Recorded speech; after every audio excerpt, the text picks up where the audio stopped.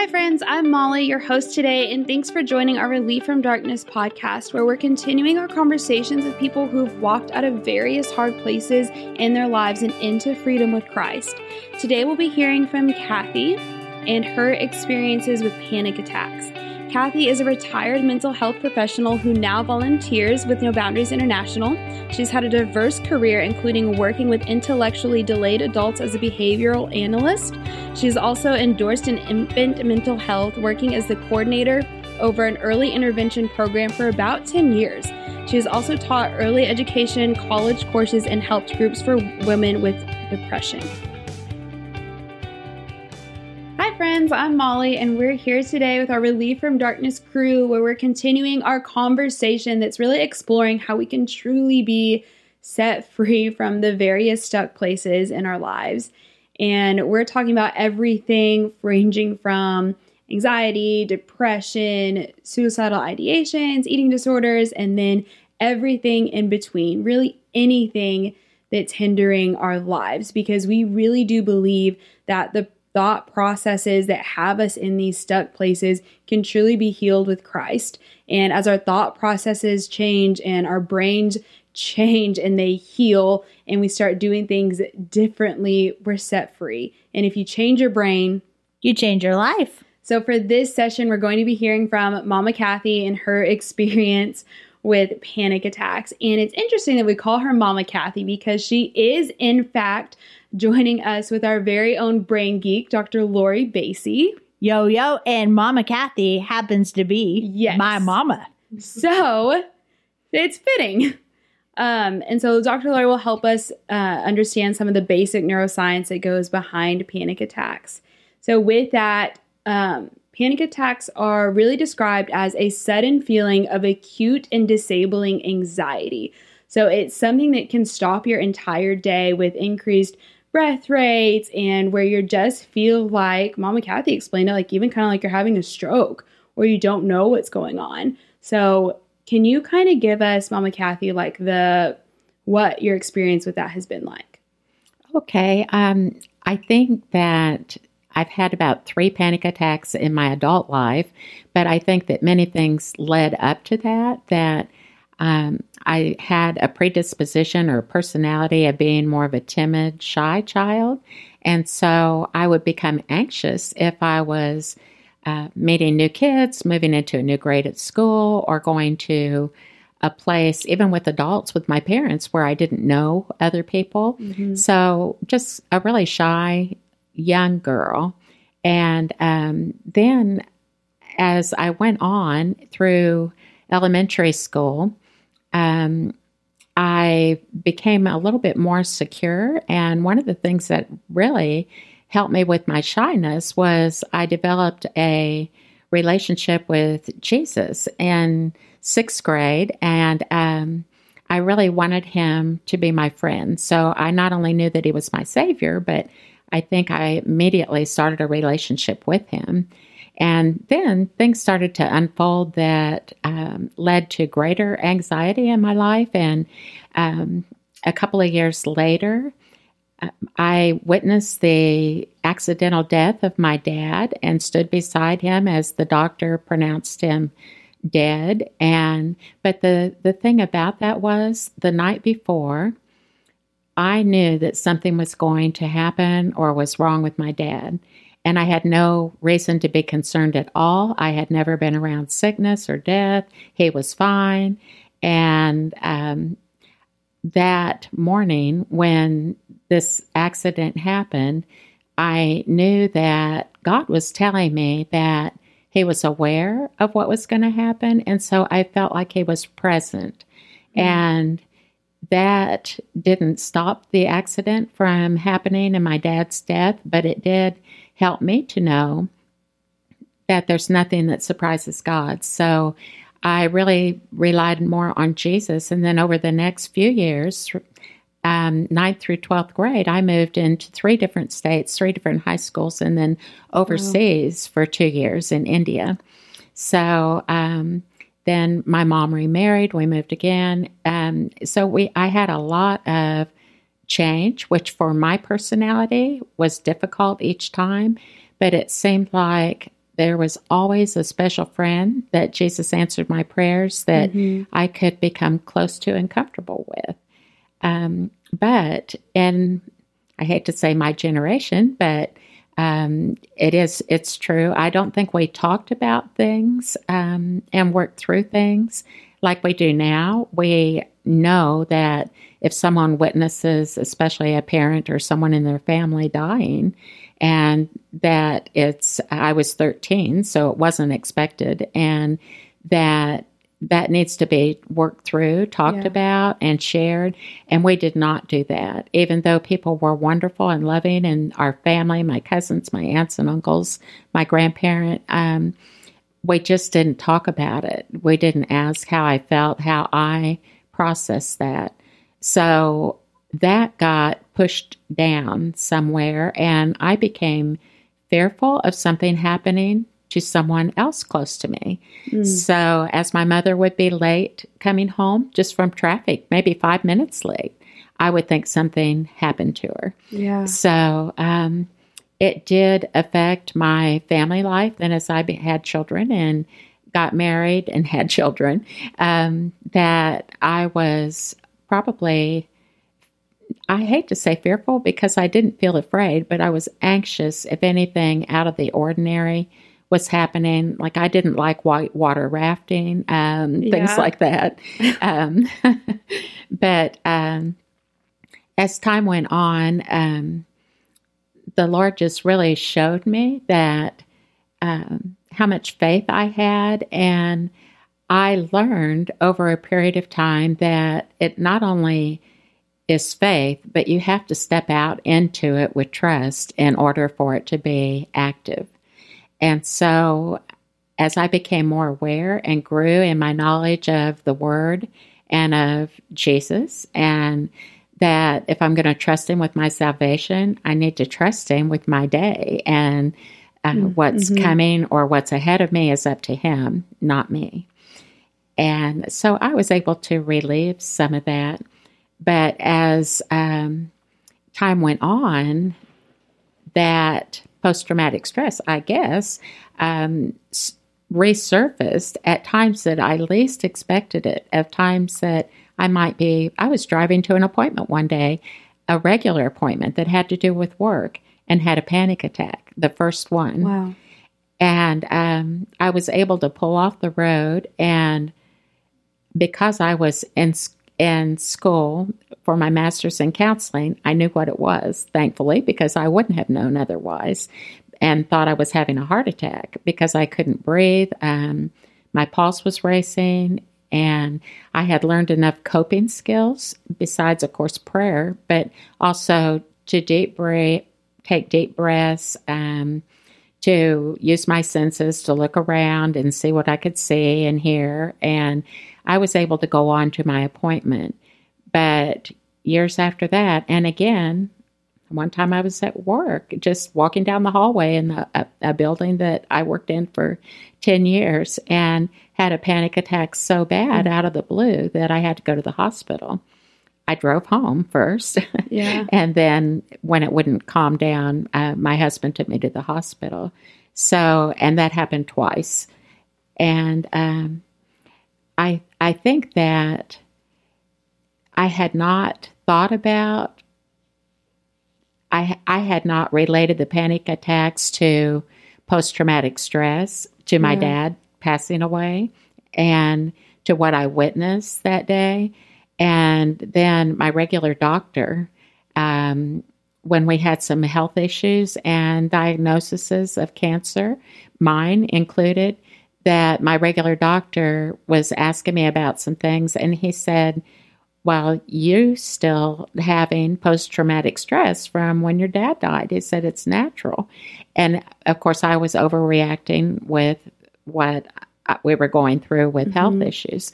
So once it was labeled and I could pray about it and call it what it was, I became a lot more inept at taking care of it. I haven't had one in years.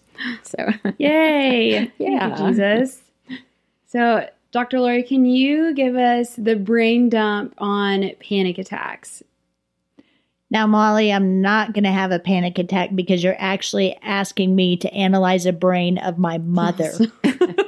So we are going where no one has gone before on this podcast. But yes, I'd be happy to. So New territory. Yeah. Enter at your own risk.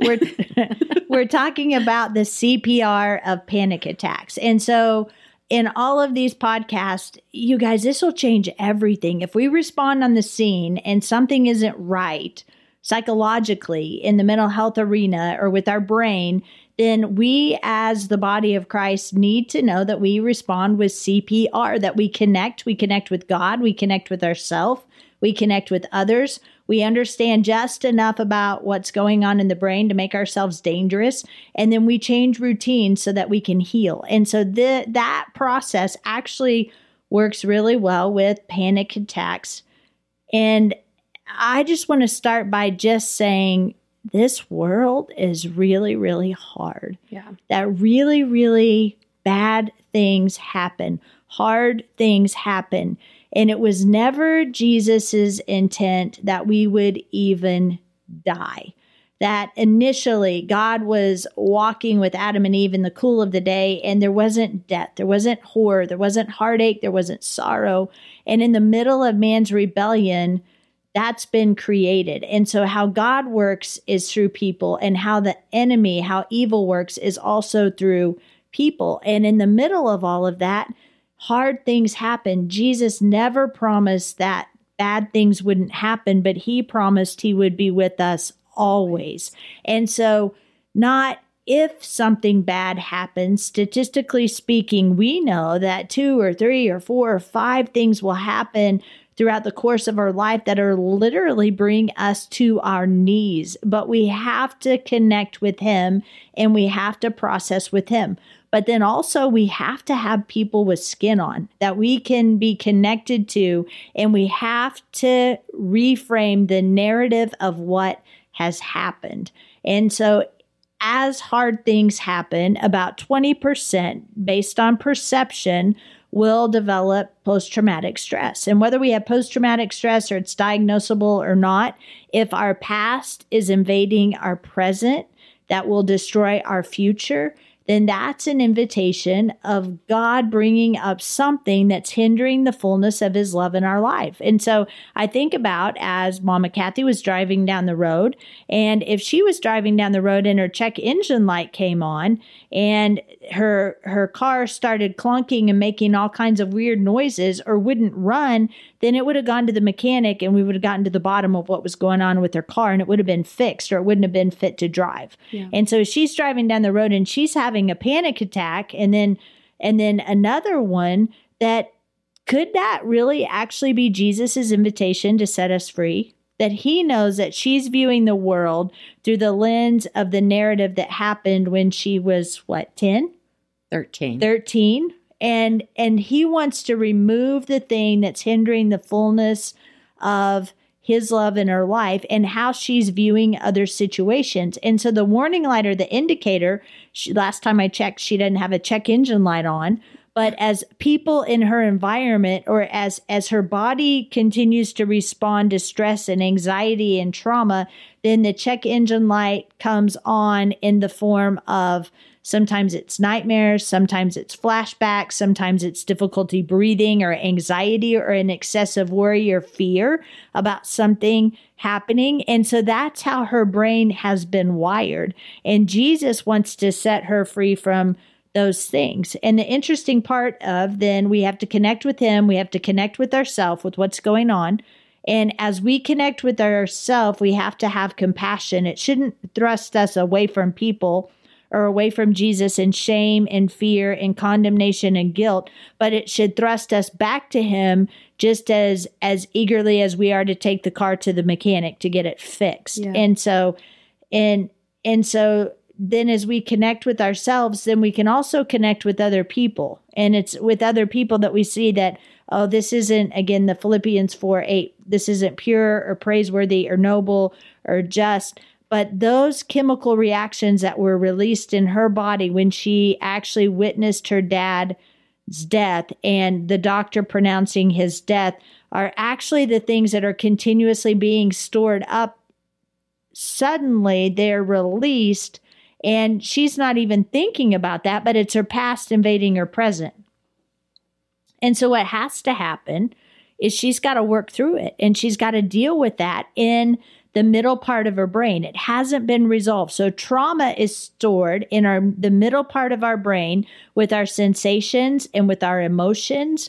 And so cognitively, she's not thinking, I'm driving down the road, lots of things are happening in my life, and my dad died when I was 13, and all of these emotions come flooding back. It's not the cognitive part of her brain, but who knows what else was going on in her environment when she experienced those panic attacks. And under pressure, under stress, under global pandemics, under stress at home or at work, the things that are inside of us when we're squeezed, those are the things that come out. And the symptoms of something, it needs to be addressed. The check engine light in us, so to speak, comes on, and we have to then go to Jesus and ask him what's hindering the fullness of love. And so the psychoeducation part of that is something was going on.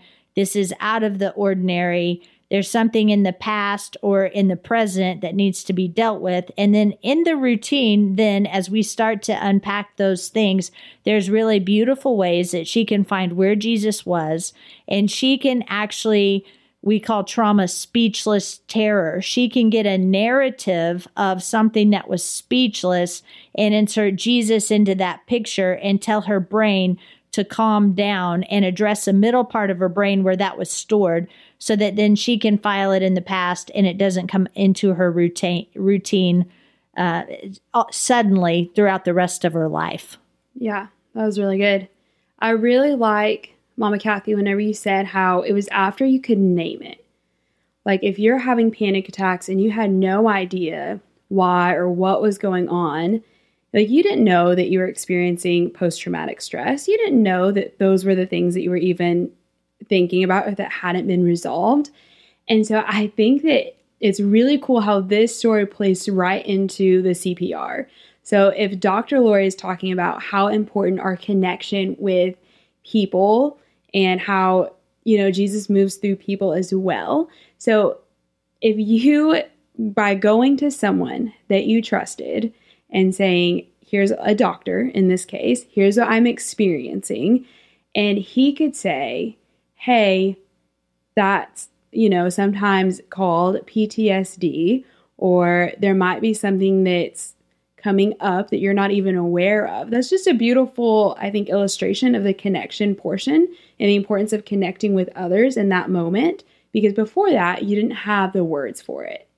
And so then, right, check engine lights on, and you can say, okay, so I might have something that I need to work on. So with that, what did Jesus reveal to you?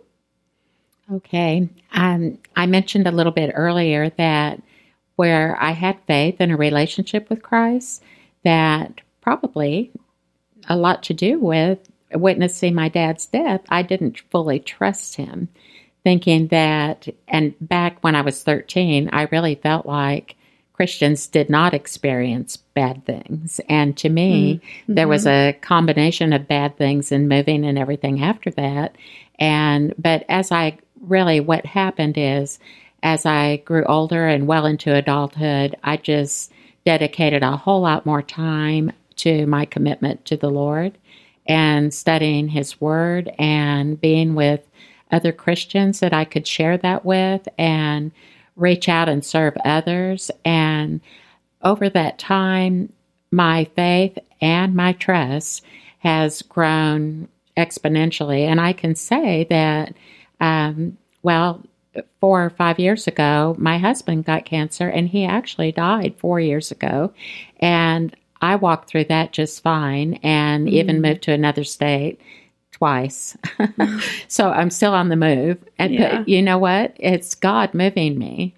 And He has strengthened me, and I trust Him totally with everything. And I can say that I have more peace and joy in my life and less fear than I've ever had.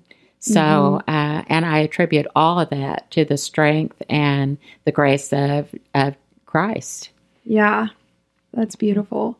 And just like to think, there was one time I was like, man, just in the middle of a struggle. And I was like, man, like, I just want peace. And I was like, where's the peace? And I was just like, Jesus, like, I want peace and I don't want to be stuck in these thoughts or whatever. And he just grabbed my face and looked at me. And it was just, if you want peace, then have peace. And it was just that revelation. And that's kind of what I'm hearing. If we would just turn and focus on him and say, I receive your peace. I receive your joy. Here's the things that have happened in the past, but it doesn't have to be like that. That's incredible. It is incredible. Dr. Lori, is there anything that you want to add, or if there was just one takeaway that you would give someone who may be struggling with this very thing, with panic attacks or that deep kind of debilitating anxiety, what would you say?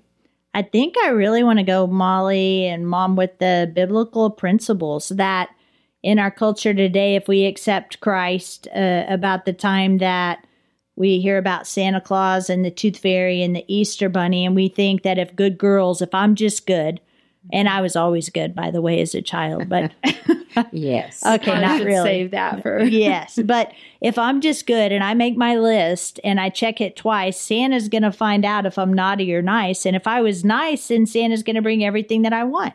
And so a loving God doesn't show up how I think he should show up, because it's a religion and not a relationship. And so I just want to make note of, it can't be a religion. What if it has nothing to do with me? We think in America that the world revolves around us, and that we're if we just say the right thing and do the right thing and say the right prayer, we're going to end up in heaven. But what about if it's a relationship? And the last time I read the Old and the New Testament, people were doing exactly what Jesus had willed for them and what God had said. And it was actually the Holy Spirit that led Jesus into the wilderness. And it was actually Jesus who was crucified. And the Bible talks about for the joy set before him. And it was Paul who ended up in prison or who was stoned, and the apostles, who 11 of the 12 were martyred. And if we think about, except for in our Christian culture here in the West, that there are really hard things that are happening. And what if the external circumstances don't change, but the internal circumstance can?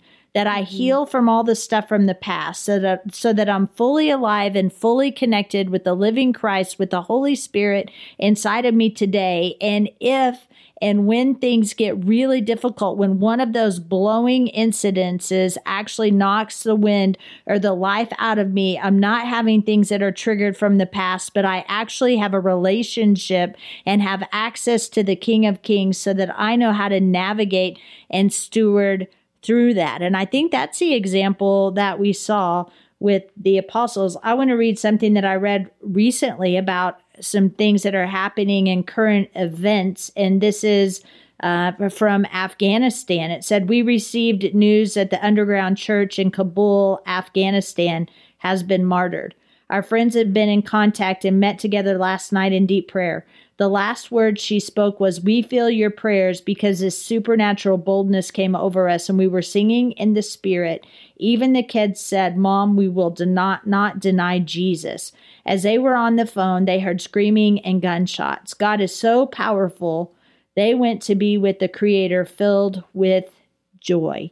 And so I wonder if we know that hard things are going to happen, and that's not the end of the story, because we have an eternal perspective, and that we will connect with God, have compassion for ourselves, and connect with others, and then understand that our brain literally has to be retrained if we've experienced, and when we experience trauma and hard things, and that we establish a faith in a relationship with the Creator, so that when these hard things happen, that no matter what, we can't calm the storms on the outside, but we can calm the storm within.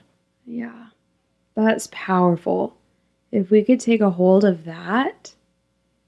Mama Kathy, do you have any, if there's someone listening who's struggling in just any hard place, what would you say?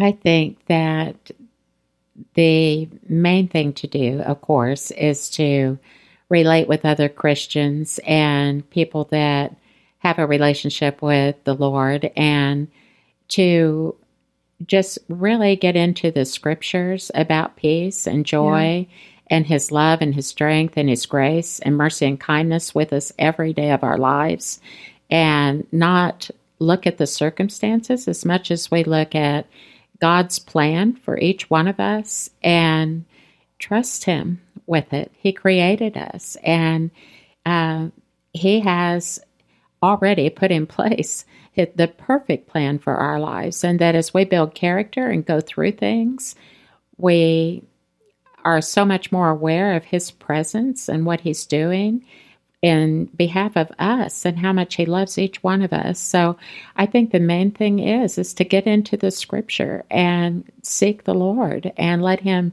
show you that he will carry you in these circumstances when you feel that you can't walk through them.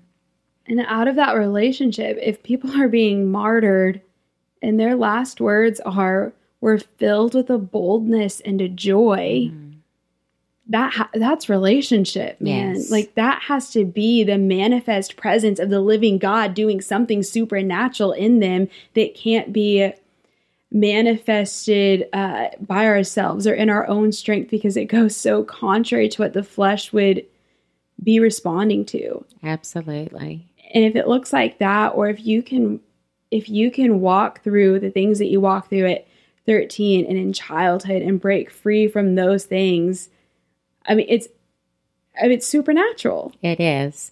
And there's no doubt about that. You absolutely know it.